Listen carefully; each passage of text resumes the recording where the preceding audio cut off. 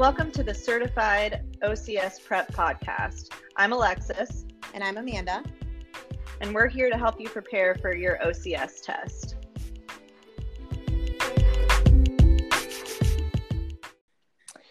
So today we're going to talk about the Achilles tendinopathy management for mid-portion Achilles issues.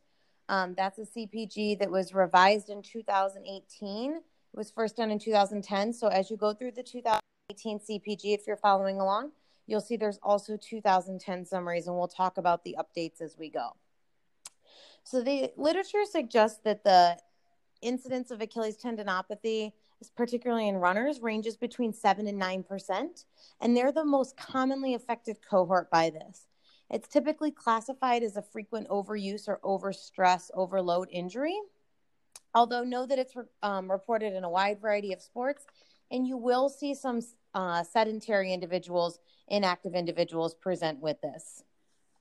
Generally, Achilles issues increase as age increases, with the mean age affected between 30 and 50 years old. Sex is not directly studied in terms of the prevalence, but some data suggest that males are more affected than females. So when we talk about the pathoanatomic features of Achilles tendinopathy, the major complaint of these patients is mid-calf or mid-substance pain in the Achilles that limits activity.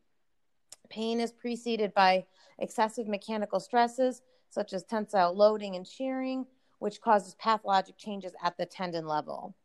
These pathologic changes can be classified as tenocyte proliferation with tendon thickening, neovascularity, collagen fibril thinning and disorganization, increase of non-collagenic and fibrocartilage matrix, fat deposition, altered fluid movement, and an overproduction of nitric acid with tissue apophysitis. So those are kind of your main stresses or tendon pathologic issues that could cause Achilles tendinopathy. Obviously, there's quite a few.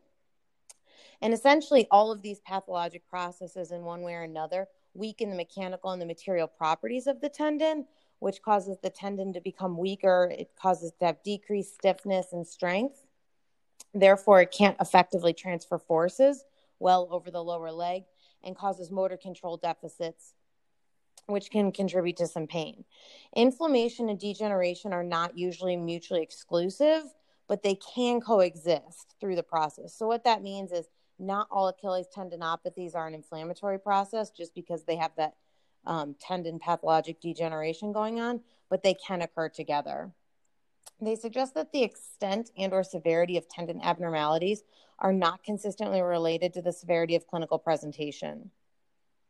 Some research also suggests that the plantaris tendon may be involved in those with chronic Achilles tendinopathy, and the plantaris tendon and the associated nerve structures around there may cause impingement on the medial aspect of the Achilles, contributing to some of the pain if there's pain localized more on that medial side. The next thing that they want to discuss in the CPG is the risk factors. So a couple things I want to point out specifically in the evidence update are a couple specific studies they reference. One of them is a prospective study that found altered posterior and anterior force displacements and an increase in laterally directed forces underneath the forefoot as risk factors for developing Achilles tendinopathy in runners who are noted to be heel strikers. So again, watching running mechanics and seeing how the patients are moving can sometimes give you, quality of motion can give you just as much information as quantity of motion. We'll talk more about objective measures as we go, but looking really where their forefoot strike is versus heel strike, and whether they're having an anterior posterior load transfer or an increased lateral transfer of forces. They also mentioned a retrospective study here that looked at injuries in military recruits who were given either a rigid or a shock-absorbing insole when they were issued their combat boots. And the recruits that were issued a shock-absorbing insole had a 50% reduction in Achilles tendinopathy rates with an incidence of only 4% compared to the sustained 8% occurrence rate with rigid insoles. So again, we can talk more about orthotics as we go. I know we talked about them in the plantar fasciitis episode, but just know that the shock absorbing ones did decrease the Achilles tendinopathy rate in that population specifically. Level 3 evidence reviews note limited evidence for hip muscle performance as risk factors when generally looking at leg, ankle, and foot injuries. But they do suggest that neuromuscular deficits in the glute med can contribute to function in those with Achilles tendinopathy. So even though there may not be a direct cause or correlation there, I would still encourage you to look up at the glute strength, glute muscle activation, that kind of a thing, just to make sure that you're not missing anything or leaving the patient at a predisposition for a re-injury or a reoccurrence through their rehab. And then of note, that I think this is important, it's only level 3 evidence, but it's important. Systematic reviews have specifically identified an increased risk of tendon injury with the use of fluoroquinolone antibiotic therapy. So the risk of developing a mid-portion Achilles tendinopathy is obviously multifactorial. It's going to be related to a combination of intrinsic and extrinsic factors that ultimately cause that tendon overloading.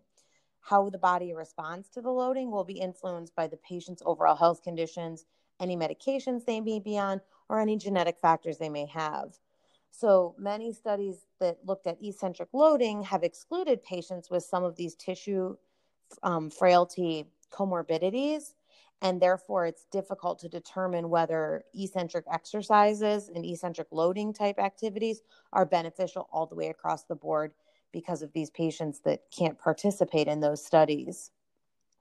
So when they then talk about the clinical course, they say that the median time to recover, and it was average of 82 days. In this particular cohort that they referenced, they say a minimum of 21 days and a maximum of 479 days. So obviously that's a huge range. I can't say I get these patients overly acutely in the clinic. I think oftentimes they've tried to manage on their own, or they're already in that subacute or chronic phase when they come to therapy. I don't generally treat high intensity runners or high intensity athletes. So I don't see these generally shorter recovery times. I generally see them on the longer end. I can't say 479 days specifically, but I'd say a couple months I would put most of these patients at. I don't know, Alexis, do you have anything to add on general timeline of when you usually see these patients or how long you feel like they take to recover? Yeah, so I feel like it's kind of like with plantar fasciitis, where it's so variable, and a lot of times people deal with this issue for a long time. They kind of try managing it on their own before they really start to, see somebody about it. So I don't really have a specific, like, this is how long I usually see. I mean, it's so variable. There's just so many different factors. And Sure. And I think that's going to be one of those characteristic findings of tendinopathy, Achilles tendinopathy in the clinic, is you're going to see these really variable timelines. Moving down through this section of the CPG, they suggest that sex may influence the response to treatment with eccentric exercise, suggesting that females with Achilles tendinopathy perceived more pain and less of an improvement in function compared to males following 12 weeks of eccentric training, and that was level 2 evidence. Research also suggests that a greater BMI played a role in the development of Achilles tendinopathy. I think that they say that then BMI doesn't necessarily influence the response to non-surgical treatment. So again, obviously, if you have a higher BMI, more force transfer through the feet, you're going to be at an increased risk, especially if you have a lot of standing throughout the day, that kind of a thing. But they should still be good candidates for non-surgical interventions. So they suggest that an athlete's missed participation can be expected to be brief. However, decline in performance may occur in older athletes, and symptoms may return if it's not properly treated. Recovery time can vary from brief to many months and is probably dependent on the severity of the injury. So recovery may be influenced by intrinsic factors such as sex, while patients will improve. Mixed levels of recovery should be expected. So moving into diagnosis and classification, the 2018 recommendation is that clinicians should use a positive arc sign, the Royal London Hospital test, and a subjective report of pain located 2 to 6 centimeters proximal to the Achilles tendon insertion that begins gradually, and it's going to be tender to palpate. That set of criteria is really what you should be looking for to diagnose this. which has changed from the 2010 recommendation where they say that one of the hallmark signs is self-reported stiffness after a period of inactivity. I think that sometimes can be a finding, but the updated recommendation is not to use that as your hallmark sign. Looking at differential diagnosis, clinicians should consider diagnostic classifications other than mid-portion Achilles tendinopathy, including involvement of the plantaris tendon, which I mentioned earlier. So if they're having a lot more of that medial pain, it's definitely something to consider. Then they also have a list in here of other conditions which you should consider if there's posterior ankle pain. I'm going to read them.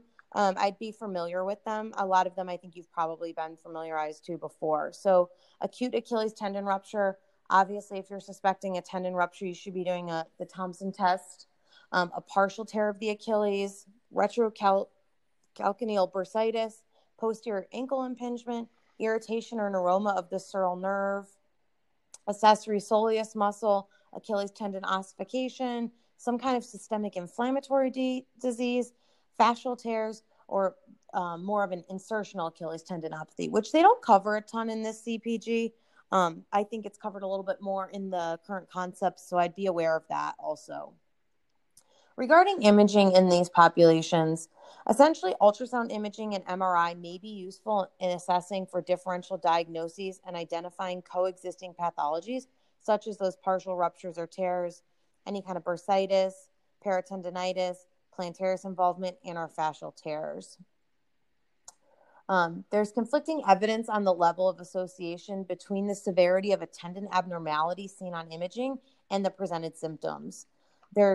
Research suggests that there's currently trying to develop an ultrasound technique to estimate tissue mechanical properties, so the extent of which it's involved, which may provide more insight into the symptoms and limitation that the patient's presenting with. So again, like we've been saying through all of these CPG podcast episodes, when we talk about imaging, it does not always and actually rarely correlates to exactly what the patient's clinical presentation is. And I think it's important to educate the patients on that. So as we move through the rest of the CPG, the authors put together a decision tree model, which is on page A12 and A13 of the CPG if you're following along. I'm going to kind of verbally go through it. They break it into 5 different components, and those 5 different components include medical screening, classification of the condition through evaluation of clinical findings, determination of the irritability stage of the tissue, determination of evaluative outcome measures, and the intervention strategies for patients in acute and non-acute stages. So the first component, the medical screening, if you're finding something that's suggestive of like an acute Achilles tendon rupture or systemic inflammatory disease, those kind of conditions are going to require another referral. But again, just be asking yourself that question. Is this patient appropriate for PT? Are they treatable? Can I treat them, but they still need a referral? Or should I be referring this patient out to a different healthcare provider? Component 2 involves the evaluation of physical exam findings. We'll go over those, which include, what I talked about, that gradual onset of pain, that 2 to 6 centimeter proximal Achilles insertion tenderness, the positive arc sign, and those sorts of findings that you're going to see that the patient's going to give you. Component 3 is tissue irritability.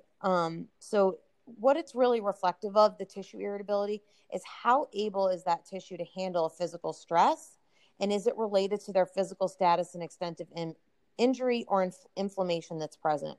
So the diagnosis of tissue irritability should be classified as acute, non-acute, or chronic according to the signs and symptoms and duration. Again, a chronic tissue is going to handle stress much differently than an acutely irritated tissue. So just being aware, I think some of that comes from the patient and some of that comes from your observation and exam clinical findings. So that's really your clinical judgment that's going to help you come up with the level of tissue irritability. The fourth component they talk about are outcome measures. They suggest standardized tools such as the VISA-A, the FAM, and the LEFS, which we've talked about in the other foot and ankle episodes. And they say that those are good for measuring specific foot and ankle domains, body structure or function, and activity limitations or participation restrictions.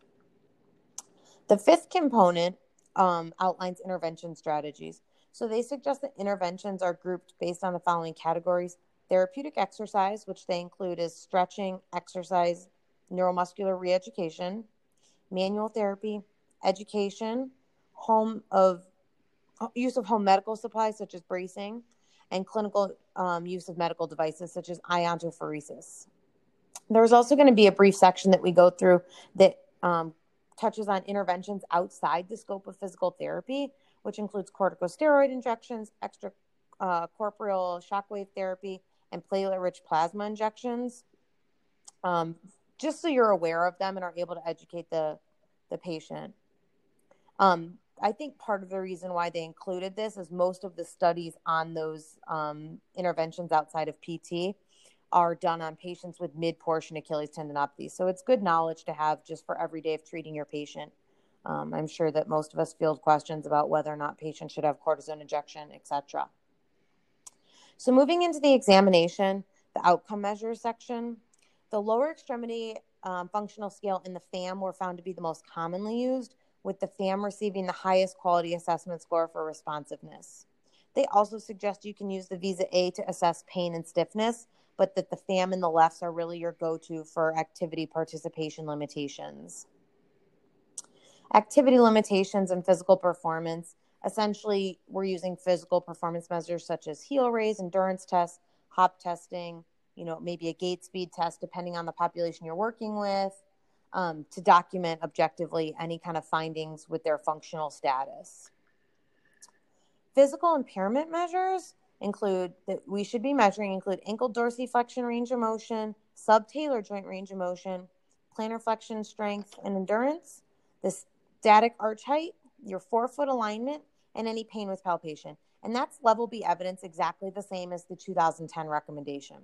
So that really encompasses the exam section of what the authors suggest you should be looking at when you're looking at Achilles tendinopathy.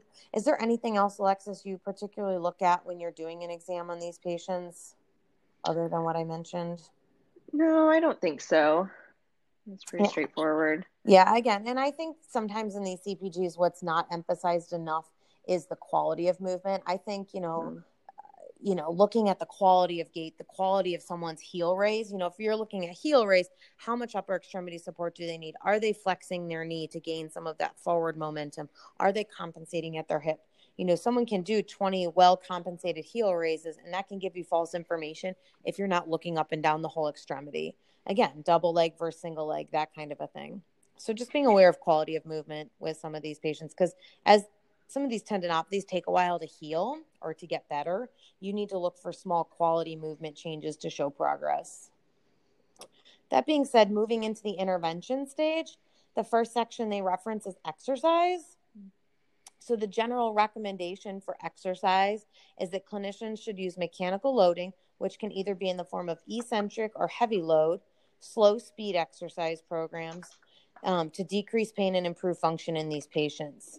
So specific factors such as frequency, load, and speed are not standardized across studies, and therefore optimum parameters are not yet formulated. They also suggest that most of these studies that comprise this level A recommendation have excluded participants with the frailty of tendon structure. So anyone with a lot of comorbidities, probably certain genetic ones that are on certain medications. Therefore, some of this information is difficult to extrapolate to that population. Be aware of that if that's predominantly the population that you're seeing. I will say that a couple studies that they referenced specifically, there was one where they found eccentric training to be more effective than concentric exercises and general therapeutic exercise and the electroshockwave therapy. It should be noted that compliance with eccentric training and outcomes were found to vary considerably. So again, looking at the patient compliance and getting them to adhere to the program you want can make a big difference in these populations. Another study was a randomized control trial where they examined a daily exercise group compared to a twice weekly eccentric exercise group. And at 12 weeks, the differences in the VISA-A pain score between the daily exercise and the 2-week exercise groups was not significant. So as much as they don't define any parameters as to the frequency, duration of these types of programs, every day probably isn't necessary based on that particular randomized control trial, that a couple of times a week is probably sufficient. The next category they talk about is stretching. So this is level C evidence, and they say that clinicians may use stretching of the ankle plantar flexors with the knee flexed and the knee extended to reduce pain and improve satisfaction with outcome in patients with mid-portion Achilles tendinopathy. So that being said, again, they don't make a strong recommendation that it's going to change function.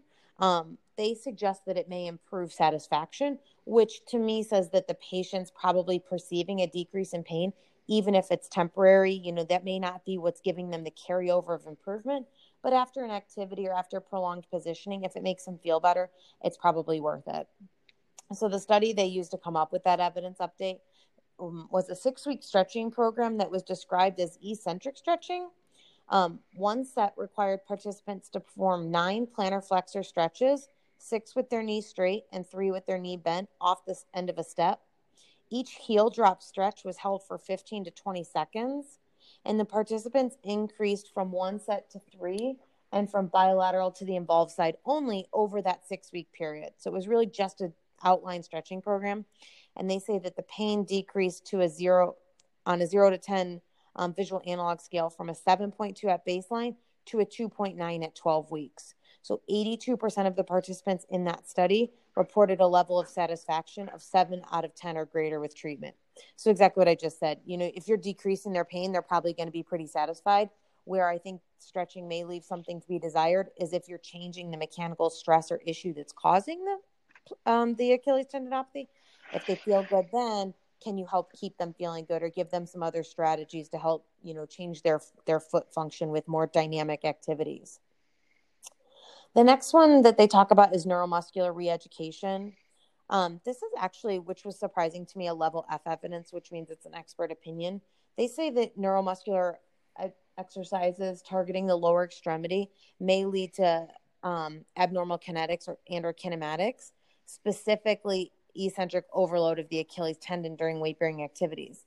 So essentially what they're saying there is if someone doesn't have really good awareness or positional sense or proprioception when you're having them do, for example, a lot of single leg activities, and that stress, their hip isn't or their knee isn't necessarily equipped with the strength and proprioception to handle that load of a lot of single leg work. What's that doing at their foot, and is it contributing to the onset of some of these symptoms? So again, I think just being mindful of how you're dosing exercise, choosing activities that are appropriate for the patient population. Don't pick a lot of single leg activity in someone that maybe doesn't need to do a lot of single leg activity. Do you have anything there, Alexis, to add about neuromuscular training and or stretching? No, not really. I mean, I definitely agree with you on the stretching. I feel like it's typically not what I seem to find is, yes, they get that sort of like immediate pain relief from doing some stretching. But that's usually kind of a secondary issue because they have pain. Things tend to like tighten up and guard. And so, it's definitely something that I would give these people, but I just explain why that's not the only thing they need to be doing. Even though you seem to get that nice relief afterwards, like that's awesome, but not necessarily, the only thing you need to be doing. So definitely agree with that. So for manual therapy is the next intervention they suggest, and that in 2010 was a level F evidence, and actually the 2018 recommendation also maintains that level F expert opinion recommendation, which means you should be using it in clinical practice in a guarded fashion. But they suggest that using joint mobilization may improve joint mobility and function, and soft tissue mobilization may increase range of motions for patients with mid-portion Achilles tendinopathy. Again, not a strong recommendation there, no strong research to tell us exactly what manual therapy techniques to do. I often will do a little bit of soft tissue work with these people. I think because I get them at such a chronic stage that sometimes I do find they have that true like shortening and that irritation of the tendon that's not acute. It's not going to respond just to exercise. But essentially, so far, your best recommendations are for exercise, that eccentric loading. The next category is patient education or suggesting activity modifications. You need to advise the patients that complete rest is not indicated. So sometimes these patients start to get this pain and they just shut down. They are like, I started a walking program, and then they just stop altogether, but that they maybe need to be dosing or using different frequencies for the exercises or activities that they're already doing, and teaching them to work within their pain tolerance and what's tolerable and what's not. They divide this into a separate section called patient counseling. I'm not exactly sure why, but essentially what they say is key elements of patient counseling are theories to support the use of physical therapy and the role of mechanical loading, modifiable risk factors, including their BMI and their footwear, and the typical time course for recovery of symptoms. So again, I think that's probably evidence that or education that we're sharing with most of our patients, but they mention it specifically in here. Heel lifts, I feel like this is a always evolving, everybody has a different opinion on, but the CPG says that because contradictory evidence exists, no recommendation can be made for the use of heel lifts in patients with mid-portion Achilles tendinopathy. So a lot of times patients come in with a heel lift, they've, Googled, I find that they've self-put them in a heel lift, or every now and then, like I've had a patient come in that's added a heel lift to an already custom orthotic that they've been wearing forever or something like that. I try to get them out of that as soon as possible. I find that it just doesn't necessarily help a lot, and the research supports that. Next section is night splints. So this is a level C recommendation, and they suggest that clinicians should not use night splints to improve symptoms in patients with mid-portion Achilles tendinopathy. So if you'll recall from the plantar fasciitis episode, we suggested the use of night splints could be helpful for the first few months. The same recommendation is not there for Achilles tendinopathy. So just make sure you're not necessarily recommending that. Next section is orthoses. Again, this is a level D evidence. So kind of all of these adjunct treatments that we can provide patients between bracing and heel lifts and night splints and orthotics and all that has really variable evidence, and it's kind of case report type stuff. No strong, good research is out there. But the 2018 recommendation for orthotics is that, again, because contradictory evidence exists, no recommendation can be made for the use of foot orthoses in patients with mid-portion Achilles tendinopathy. Now, with all of these recommendations like this, I think it's important to know that it's a tool in your toolbox.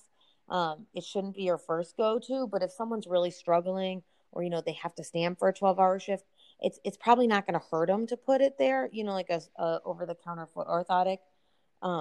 If it makes them feel a little bit more comfortable and they can be in less pain to tolerate eccentric loading better, I think there's something to be said about that. The next section is taping. So this recommendation is the same from 2010 to 2018. They say that you should not use therapeutic elastic tape to reduce pain or improve functional performance, and that they would, with level F evidence, recommend the use of rigid taping to decrease strain on the Achilles tendon and or alter the foot posture in patients with mid-portion Achilles tendinopathy. So again, I think you have to be mindful of what you're choosing, a rigid tape versus a therapeutic elastic tape, and what is your actual goal with the tape. Are we trying to decrease strain and alter a foot position or posture? Or are you just trying to reduce pain? Do you have anything on taping, Alexis? I do it sometimes in the clinic. Again, it's a tool I use. I don't know that I do it with every Achilles tendinopathy patient I have. Yeah, I mean, I definitely use tape with these people. It just depends on what exactly my goal is with the tape. Like, if for some reason there's, edema in the ankle, sometimes I'll use like kinesio tape, some of the techniques to try and get some of that swelling out. Sometimes I will tape over the Achilles just for, a little bit of that feedback, a little bit of decompression, and just see. And if it doesn't help, I don't do it again. But, sometimes Sure. there is a little bit of that, whether it's placebo effect or whatever. I think it just depends on the patient. And sometimes I think it's worth trying, clinically. But I think, Sure. obviously for the test, understanding that, the evidence isn't necessarily there to show a lot of benefit from elastic tape and even really from the rigid taping. So the next kind of modality type intervention they suggest using is low level laser therapy. The 2010 recommendation with level B evidence was that clinicians should use low level laser therapy. That recommendation has changed significantly to a level D evidence, and a little more research has come out about that. It's a little bit more contradictory, and now there's no recommendation for the use of low level laser therapy in patients with mid portion Achilles tendinopathy. So just be aware of that one. It's changed, so make sure you're studying off the right CPG here. Next one, iontophoresis. The recommendation is exactly the same as 2010. Iontophoresis should be used with dexamethasone to decrease pain and improve function. And that one's pretty self-explanatory. Dry needling. So there was no recommendation for dry needling in 2010. The 2018 recommendation is level F evidence, but they say that clinicians may use a combined therapy of dry needling with injection under ultrasound guidance and eccentric exercises to decrease pain for individuals with symptoms greater than 3 months and have an increased tendon thickness. So again, it's case study evidence, and I think that's just because there's not enough research out about dry needling yet. I think this is an area we will see change a lot. But I think the important thing to note there is it's always in a combined treatment approach. They use it with eccentric exercise, and it's been patients with symptoms greater than 3 months. So very specific population there. And then a couple notes here on the interventions outside the scope of physical therapy. The first one is a corticosteroid injection. They say that initial short-term benefit is not maintained at the intermediate and long-term follow-ups after having a cortisone injection.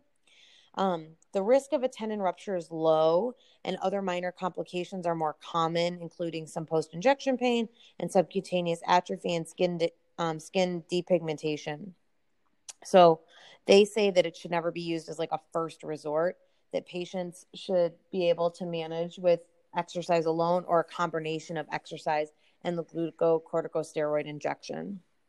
So just keep that in mind, that it probably isn't a standalone treatment. And I heard a physician talk like a week or two ago, and he was saying that he very rarely gives patients an injection the first time he sees them for a consult, because he typically, if they get an injection, they don't end up in our office first thing because it takes a lot of their pain away, but it's not addressing that mechanical issue. So he'll send them to therapy first and maybe consider an injection when they come back, depending on how they're doing. So just something to be aware of. The next section is the extracorporeal shockwave therapy. They say that when it's combined with eccentric exercise for chronic mid-portion Achilles tendinopathy, it's supported in the systematic reviews with improvement in VISA-A scores, pain, and function. They say that it's favored when it's combined with eccentric exercise. So again, not a standalone treatment. I think rarely you're going to see a recommendation for any one of these types of things to be a standalone treatment. And then lastly, here is the platelet-rich plasma injections. So there's been multiple systematic reviews on these, and they've determined that there's no support for the use of a PRP injection over a variety of outcomes. So they've looked at VISA-A scores, they've looked at return to sport timelines, ultrasound measures and tissue quality, and their function using the FAM in this population of those patients with mid-portion Achilles tendinopathy. So again, there's no support there for a PRP injection. So if patients are asking about those, it's something I would be aware of, be educated about. So in essence, that kind of wraps up the tendinopathy management for mid-portion Achilles issues. Do you have anything, Alexis, to add? It's a fairly straightforward one. Yeah, I think it's definitely straightforward. And I think just knowing, obviously this is an area where physical therapy can definitely be, the prime treatment, and exercise has, the great evidence to back it up. So I think that's something we can really use to educate our patients. Sure. So coming up next, we're going to be kind of shifting gears. That covers most of the CPGs. That kind of wraps up that part of the podcast for us. Mm-hmm. We're going to be doing a couple other adjunct episodes here for stuff that we think is probably really helpful. The one after this coming up will be Alexis touch base with Steve from MedBridge. So if you listen to our plantar fasciitis episode, we announced that we are now affiliated with MedBridge. So there'll be a whole episode about that. If you need more information, Steve is great and he'll be able to explain that well. And then after that, we're going to look at some upper extremity nerve entrapments. That's an area of important differential diagnosis in terms of preparing for the OCS. So that's kind of what's on the horizon. Yep. So, as always, if you guys have any questions, feel free to shoot us an email. I always put that in the show notes. And if you have any questions about MedBridge or anything like that, like Amanda said, we'll be releasing that episode next week. But otherwise, if you have anything in the interim, please feel free to reach out and shoot us an email and we'll get back to you. Thank you. All right. Thanks.